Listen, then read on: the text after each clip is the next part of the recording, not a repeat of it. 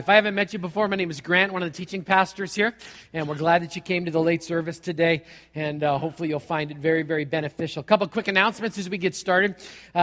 First of all, we have an opportunity. The Bellingham School District actually contacted our church and said that they needed help with a project. Now, that's kind of new for us, for them to call us and say, hey, we need your help. And so we are doing it's a book coding project. Basically, they have a whole bunch of textbooks. They need them all to be coded before they put them into circulation. So if you're available Tuesday or Thursday afternoon, you can go to the connection point and become part of that volunteer effort. We'd love for you to get involved with that as well. So tomorrow night, Monday night, is Trunk or Treat, which is one of the largest outreaches that we have here. And I want to welcome you to Guilt and Manipulation Sunday, okay? So here's the deal. We got enough trunks. We got enough volunteers. What we don't have enough of is candy. So here's the deal. Here comes the guilt and manipulation. If you love Jesus, is that subtle enough for you? You will go to Walmart, buy a bag of sugar, bring it back here so we can give it away, okay? Is that clear enough for everybody? So we're about 70, somewhere in there, % of the way there, and we need you to kind of go over the top, because here's what happens. If you promise kids candy, and they show up here, and there's not enough candy here, this is what's going to happen. They will declare anarchy, they are going to rebel, they're going to burn the building to the ground, all right? And we don't want the children to overthrow the church, and so if you could help us out with that, that would be wonderful. We'd certainly appreciate that. So because we've changed some things around, people are still working their way in here. Just be kind of gracious as they're finding seats. It's probably going to happen here, at least for the first couple of minutes as we get started. 1 week ago, I was preparing to leave on vacation. And my only thought as I was plowing through this huge to-do list was, the end is near, right? It's almost here. I'm almost free. I can almost throw my phone in the ocean as I'm leaving. I mean, people are finally going to leave me around. And there was kind of this anticipation. I was excited about the fact that the end was almost here. And then I got to go away for a week with my bride of 23 years. And we get to the last morning and it's kind of like, the end is near, My hope and prayer is that as we walk through what we're going to talk about today, is that we would really buy into the fact and understand that everything we're talking about is supposed to build anticipation. That you don't walk out of here today kind of looking at what we talk about and go, that's really kind of a downer. Like, I'm really not that excited about what's coming. This is in order to build us up in the right direction. I'm telling you, there's so many exciting things going on and exciting things coming. It's really exciting. In fact, we never know which service we're actually going to put on the internet every single week. So I've been saying this in every service because I want to make sure that you guys get an opportunity to say hi to somebody. So there is a little house church in Budapest, Hungary, okay? The average age in the church is 19 years old. Their pastor's name is Joseph. He's only been saved for about 4 months, and he's the pastor, okay? And every week on Sunday morning, they get together, they turn on the computer, they stream the message from last week. And so I want to say hello to Christ the King Church, Budapest, Hungary, because they're going to be watching this in about 7 days. And so I'm going to ask you guys to welcome them. Put your hands together, and let's welcome Hungary on board with us. It's good to have you guys. That's awesome.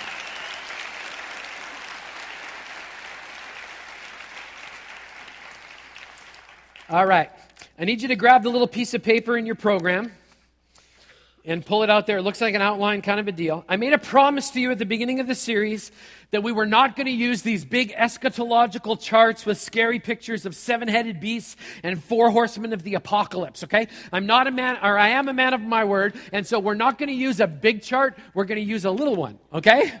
All right, so I need you to pull this out because we're actually going to follow this through. Last week, Pastor Derek covered another portion of Matthew 24, Matthew chapter 25, and he addressed the passion of Jesus in the followers of God being watchful and ready and doing specifically what God had asked us to do as the end of the world comes to a close and gets closer and closer. All right, before we go ahead, we actually have to go backwards a little bit, so I'm going to ask you to grab your chart. We're going to start on the left side.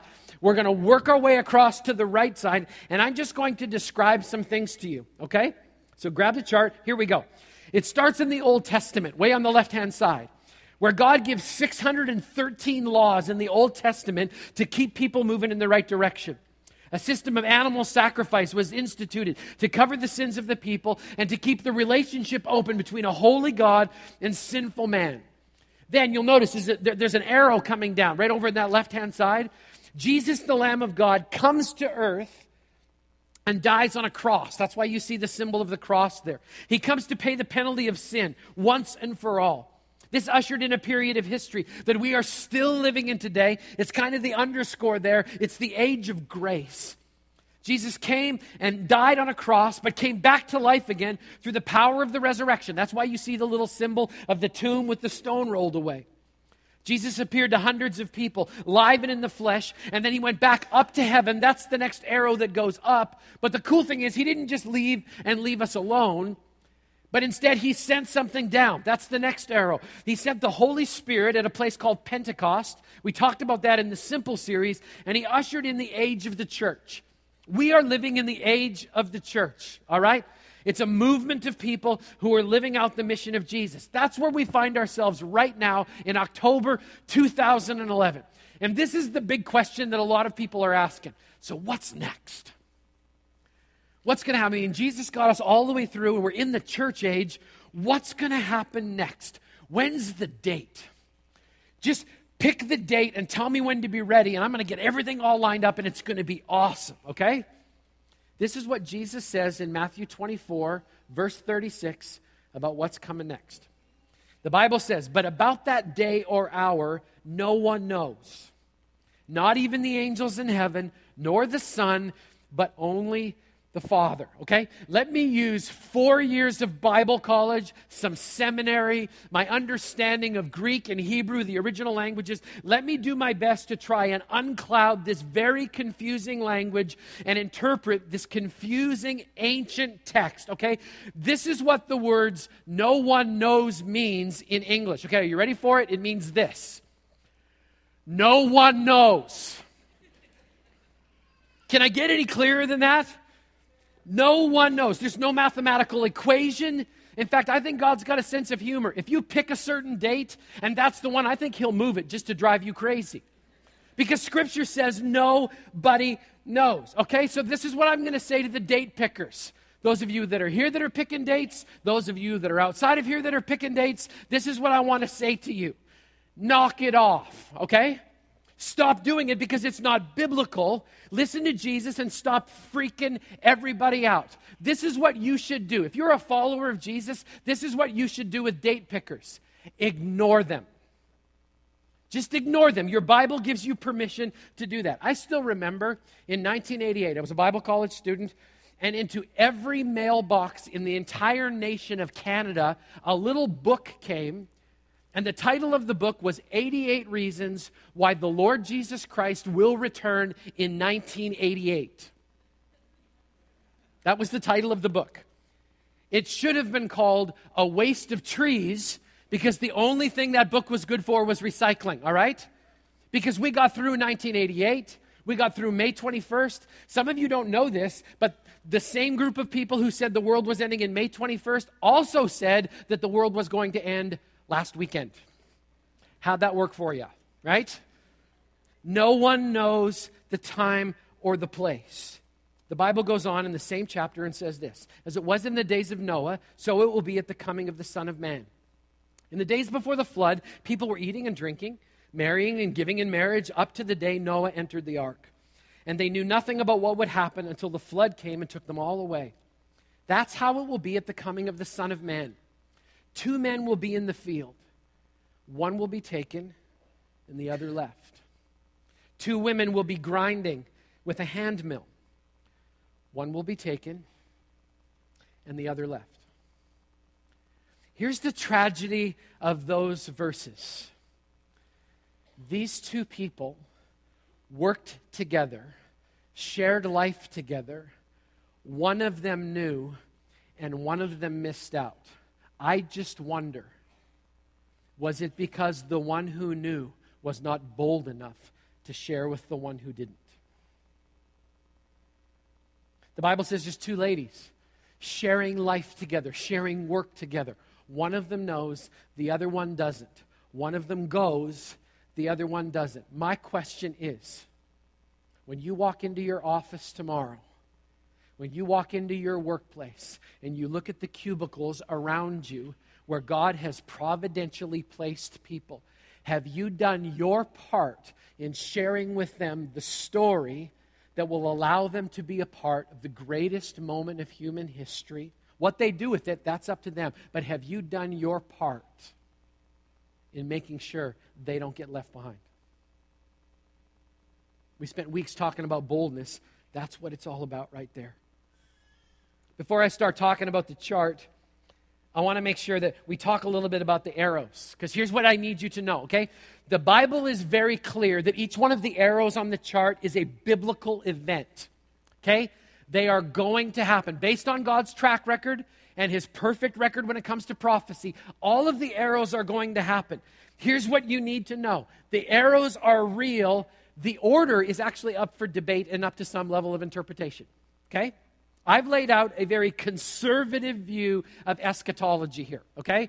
It's got a little dispensationalism in there. I mean, it's just got all kinds of stuff wrapped in there. You may not agree with the order, and here's what I need you to know. It's okay. You can disagree with the order.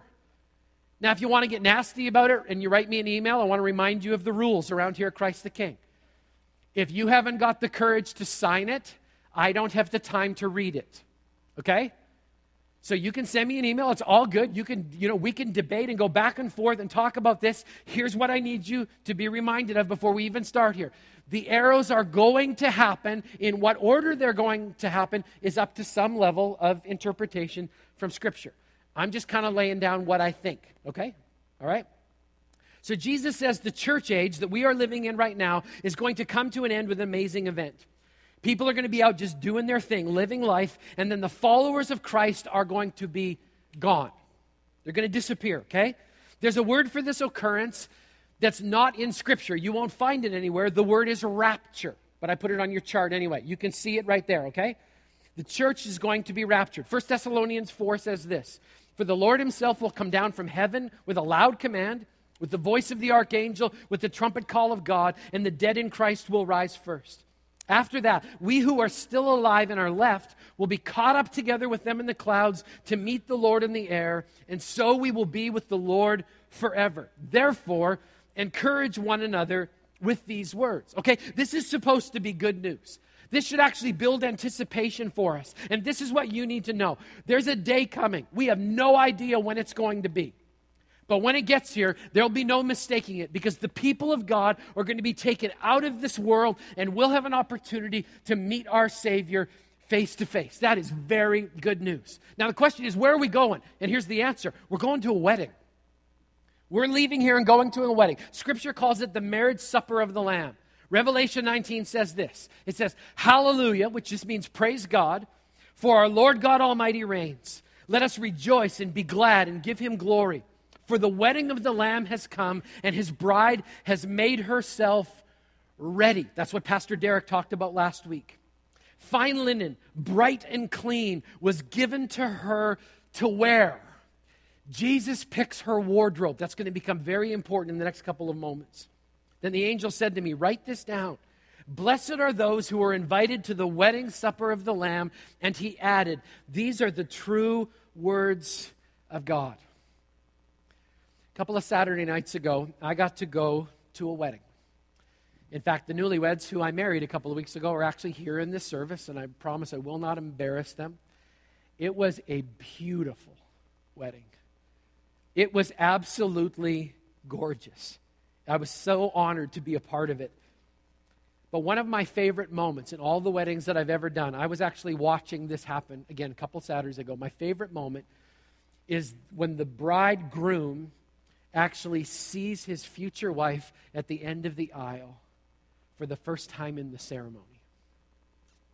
His face just goes boom. It's a combination of joy and happiness and shock and fear. Okay?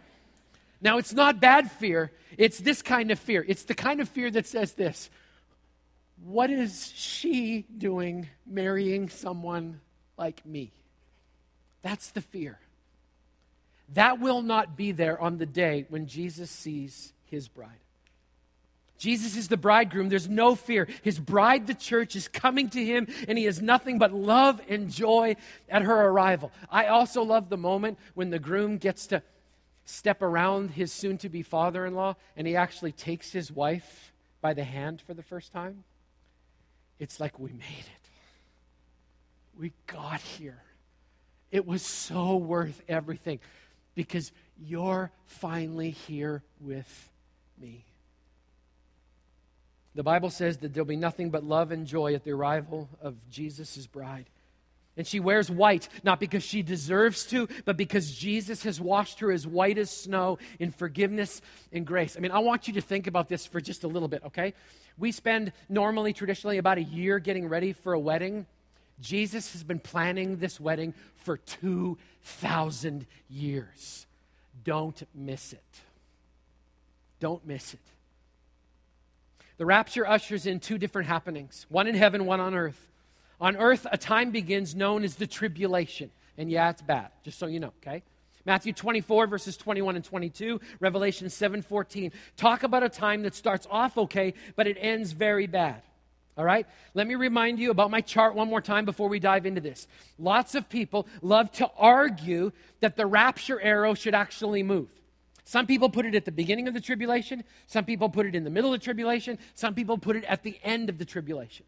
Okay? I have decided, this is just my personal opinion, to put the rapture arrow at the beginning of the tribulation for two reasons. Number one, I can back it up biblically. And number two, I'm a coward. All right?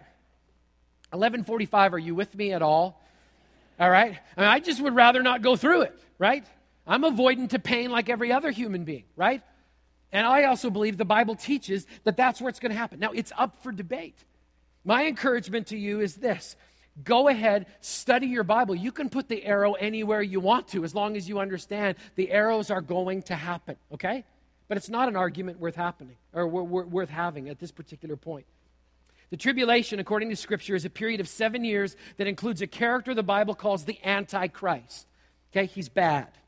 He's the anti-Jesus. For all the good Jesus is, the Antichrist is not. Hence his name, Antichrist. And the Bible says he's going to come here. He's going to make promises. He's going to be a government figure. He's going to lie to people, and the result of it will be tribulation. Some of you are like, that sounds bad. It's going to be. All right? That's all I'm going to say about the Antichrist, because if I say any more, people just start getting really, really weird. And they start watching their televisions and going, oh, I think that might be him. 2 o'clock in the afternoon, it's not a him, it's a her. Ah, yeah, right there, okay? So we're not going there. All we're going to say is this. There is an Antichrist who will make himself known in the tribulation and will not be good, all right?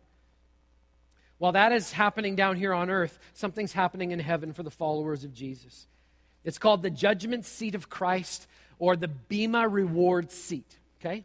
Now, don't freak out, because this is where everybody gets kind of strange.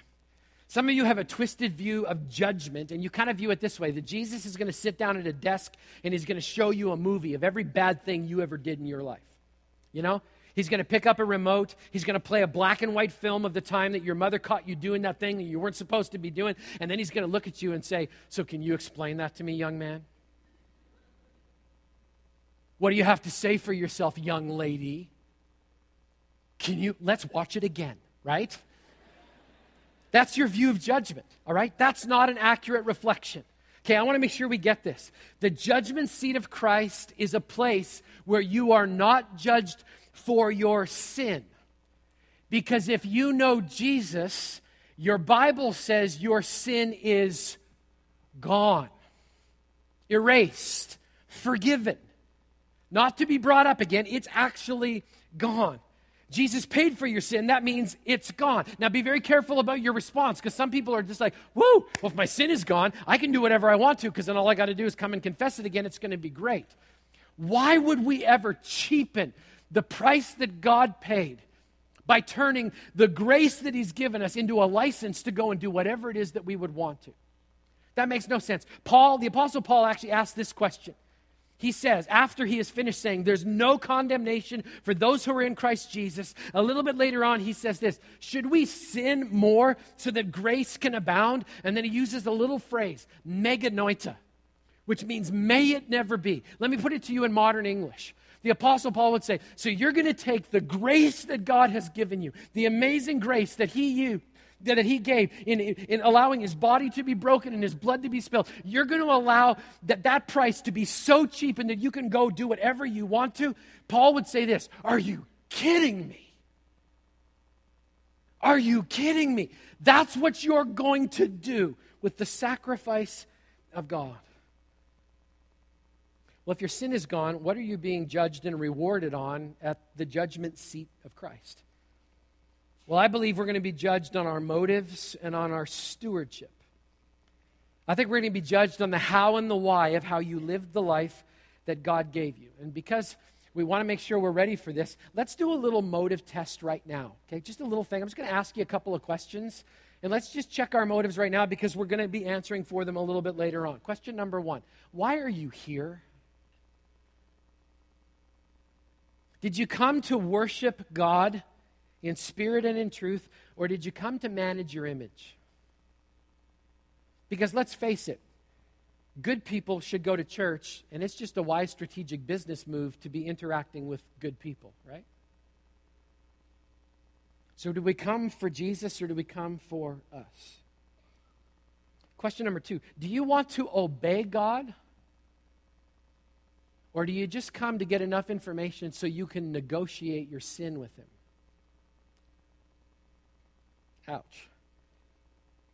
Do you see your Bible as a command and a gift, or a series of suggestions and a burden that you get to drag around with you for the rest of your life? Are we giving our best to Jesus, or do we just serve him the leftovers on Sunday morning because it's all we got left and it makes us feel better?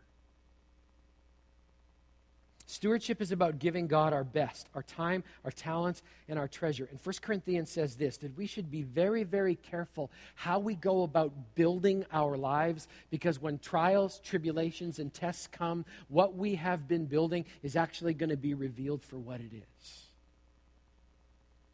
The Bible says that as believers, we're going to answer for our motives. So here's the question. I know a lot of us are doing the right things. The question is, are we doing it for the right reason? Are we doing this because God wants us to and we want to, or because we're trying to fulfill some spiritual checklist that we created in our brain a long, long time ago?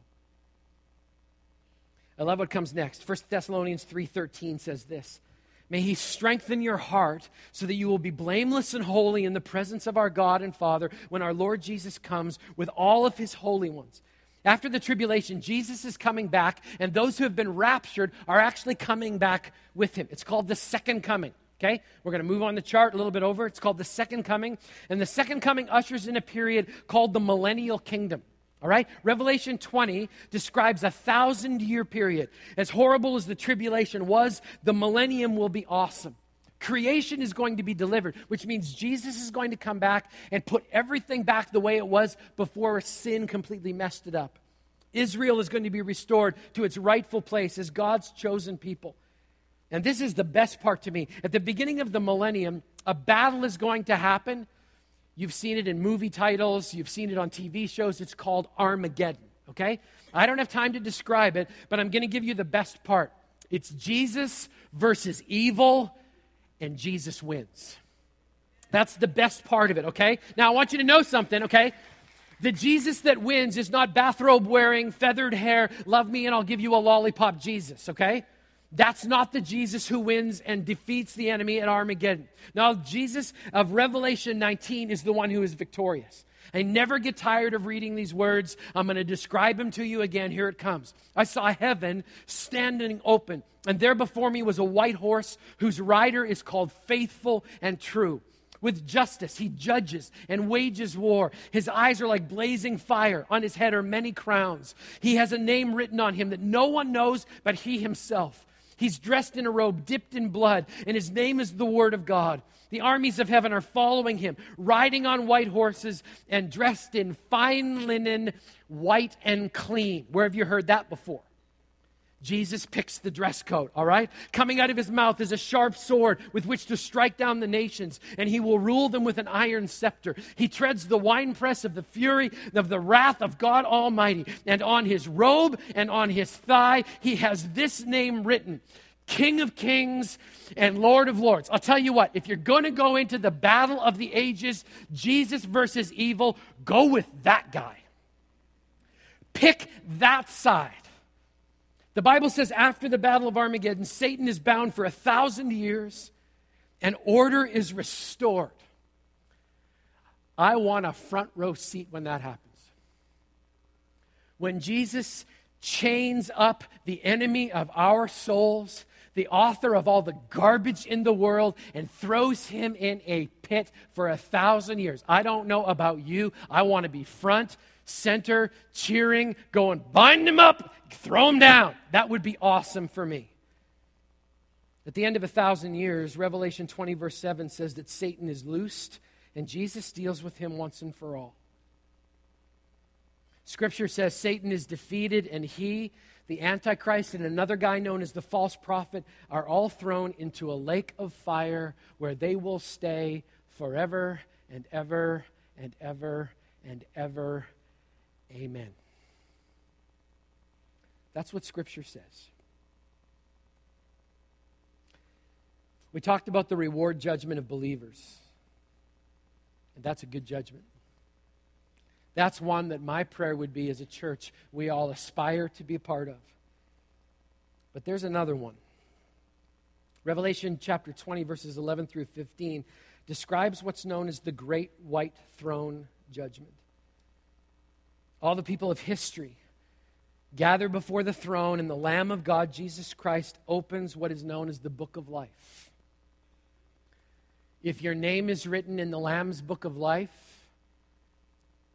you have the promise of an eternity with God forever. Now let's make sure we've got a good picture of eternity, because some of our pictures are a little bit twisted, let's be honest. I mean, some of us think eternity, according to what we see on television, is we're all going to get a little chubby, they're going to give us a diaper and a harp, and we're going to float on top of a cloud and play bad music for a long time. Doesn't that sound exciting to you? You know, bling. That's not eternity. I want you to imagine a time in your life when all of your questions are answered. And you have perfect peace because God explained everything to you. Why this happened, why that happened. How many people were touched because of this tragedy that came into your life? I want you to think about a time when there's no more tears, no more sickness, no more layoffs, no more downsizing, no more wayward children, no more cancer. That's just all gone. And all that's left is you and complete and total acceptance because there's no barriers between you and your Creator. And everything you've ever wanted or dreamed of is available to you because that's just the beginning of how much God loves you. I'd sign up for a long period of that. That sounds good to me. That sounds good to me. The Bible says if your name is written in the Lamb's Book of Life that you're saved eternally, and that's what's waiting for you. But it also says something else. It says if your name is not written in the Lamb's Book of Life, that's not your promise. Now this is where it gets really, really tough for people. I've watched it happen all weekend long because the Bible talks about hell. I spent a chunk of the week before I went on vacation asking myself the question whether or not I actually had the courage and the guts to speak as boldly about hell as Jesus did. Because I'll tell you something. I've listened to some of my messages from 8 or 9 years ago when I took over as the senior pastor here, and I'll tell you something about those messages. Most of them were about keeping people happy. Didn't want to offend anybody, didn't want to make anybody uncomfortable. Just so you're very clear, and so I can be very clear, I'm speaking to myself now, that is no longer the case at Christ the King Church. This is not about making you happy or making me happy. This is about making Jesus happy. Can I get an amen?